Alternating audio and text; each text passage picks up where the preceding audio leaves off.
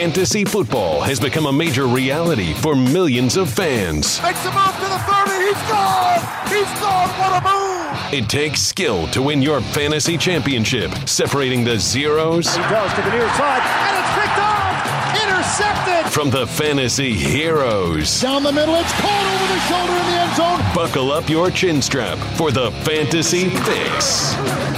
Let's say hello to the best in his industry. Longtime friend of the program, Michael Harmon, SwollenDome.com. Mike, thanks for taking the time. Let's start with some macro thoughts.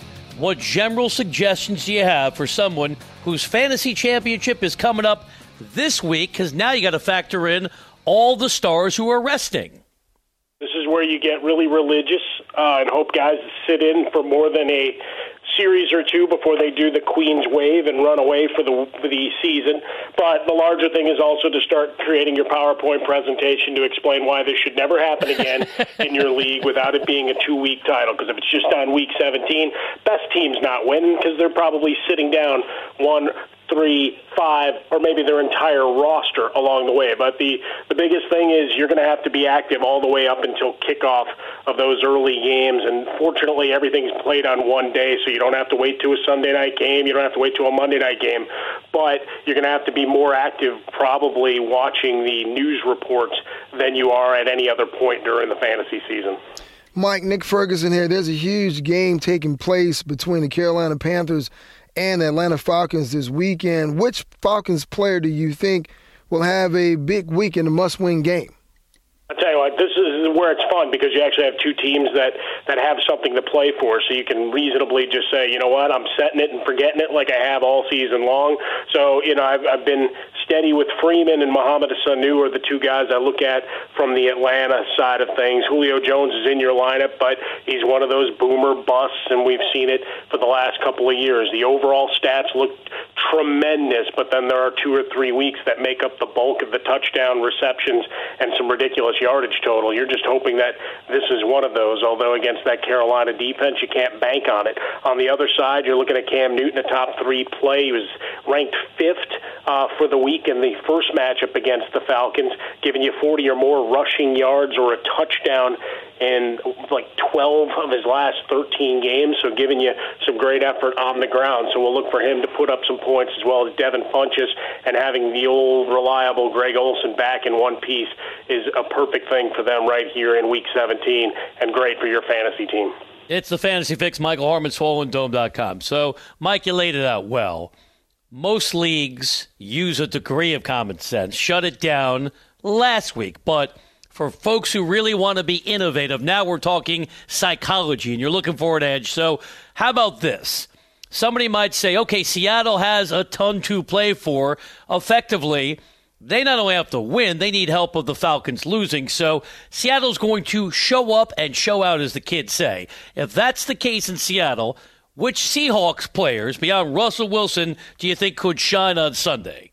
You give me a bunch of red zone looks from Jimmy Graham. He's a top 5 play going up against these Cardinals. You're looking at Doug Baldwin as a top 10 play, perhaps, if you're in one of those leagues and you've been unfortunate to, you rode with a number of players who are now in Operation Shutdown here in Week 17 for injuries or just, they're done. Perhaps this is where you have to get a little bit cute at your third wide receiver position. Maybe this is where a Paul Richardson finds his way into your lineup.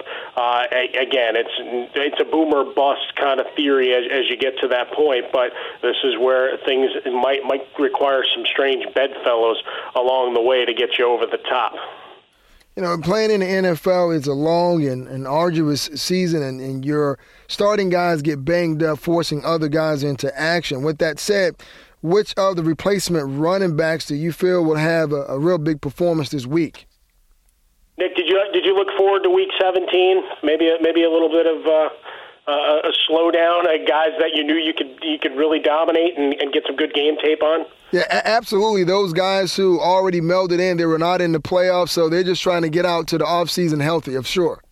As best best you can, right? And just get through. I think when we look at opportunities here, we're going to look at Matt Breida for the 49ers going up against the Rams that are sitting down a number of players. They haven't committed to the full defensive list of players that won't be out there. Corey Clement, you're looking at an opportunity against Dallas. Jay Ajayi probably not going to play a full game for you along the way. Kansas City's ruled out Tyreek Hill. They haven't said so as far as Kareem Hunt goes, but I would have to imagine you're going to see a lot of Sharkhandrick West in this one. And then Brandon Oliver going up against the Oakland Raiders. As much as Melvin Gordon says he wants to play, high ankle sprain means he's probably going to be limited, and you've already seen Eckler banged up a bunch. So Brandon Oliver, a fantasy hero in years past, perhaps he's enough out of the flex position to give you a little bit of run. And then we go back to that Rams 49ers game. Malcolm Brown getting a little bit of the roll of the dice. Again, tough to see some of the names come through. You're wringing your hands, but if you agreed to play in a Week 17 league, you get what you get. Fantasy Fix, Michael Harmon, SwollenDome.com. So, Mike, we know fantasy can be a year-round proposition because just due to the fact that the regular season is winding down, it does not mean fantasy is over. You could play playoff fantasy. So let's talk about the strategy there. Would you target guys you think are going to have a long run in the postseason, or go after somebody who could have a breakout game on Wild Card Weekend, but that's it because they get eliminated? Yeah, I think I'm looking for the long haul where I'm going to be a stat aggregator. So even though I lose Le'Veon Bell for this week, I'm banking on the Steelers and their balance to give me a run to get back to a championship game against the Patriots, which means, I'm looking at Gronkowski. I'm looking at Dion Lewis with the way he's been used by the Patriots the last few weeks. But definitely looking for the long haul. For the NFC, this is where you got to really put your thinking cap on and decide how much you want in on Kamara and Ingram and looking at balance. And I think a lot of folks placing a big bet on Cam Newton for the Panthers to go on a big run here, potentially finding their way all the way up to the number 2 seed when it's all said and done. So I think I'm looking for the long haul as opposed to that big one-hit wonder that flames out. Mike, for those individuals playing fantasy who love to put certain wagers on games because they just have that gambling spirit, what is your general method for deciding who to keep in dynasty leagues based on their value and what they cost you?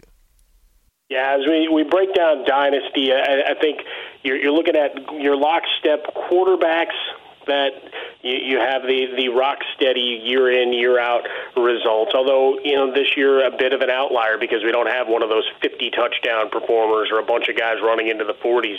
But certainly I think for this coming year we'll have a premium put back on the bell cow running backs more so than we have in years past, where you're going to have to add extra dollars to a Mark Ingram, or looking at Kamara, as mentioned before, Devontae Freeman, even with a little bit of injury history, Ezekiel Elliott, less of a workload this year based on the suspension, so the opportunity to come back in full force. I think where you're looking at it is your 140 target or more receivers and your running backs, and then the quarterbacks will play out based on like. But with the number of injuries to those top performers, you might be able to get them on the cheap for 2018. Mike, great information as always. Happy New Year, my friend. I was having flashbacks. Happy New Year's, guys. This felt a lot like... And we'll celebrate the end of a fantastic run and start getting the rankings set for 2018. Well, before we do that, I was taking you back. This felt a lot like 2007 when I was teeing you up on fantasy NASCAR. I was just sitting here asking you obscure questions, and you rambled prodigiously on a Big Word Friday. Oh, yeah. Well, NASCAR... Those were some of our favorites. Whenever I could work a Boris Said in on a road course or Robbie Gordon, and we start going into all those kind of data points, that's as good as it gets.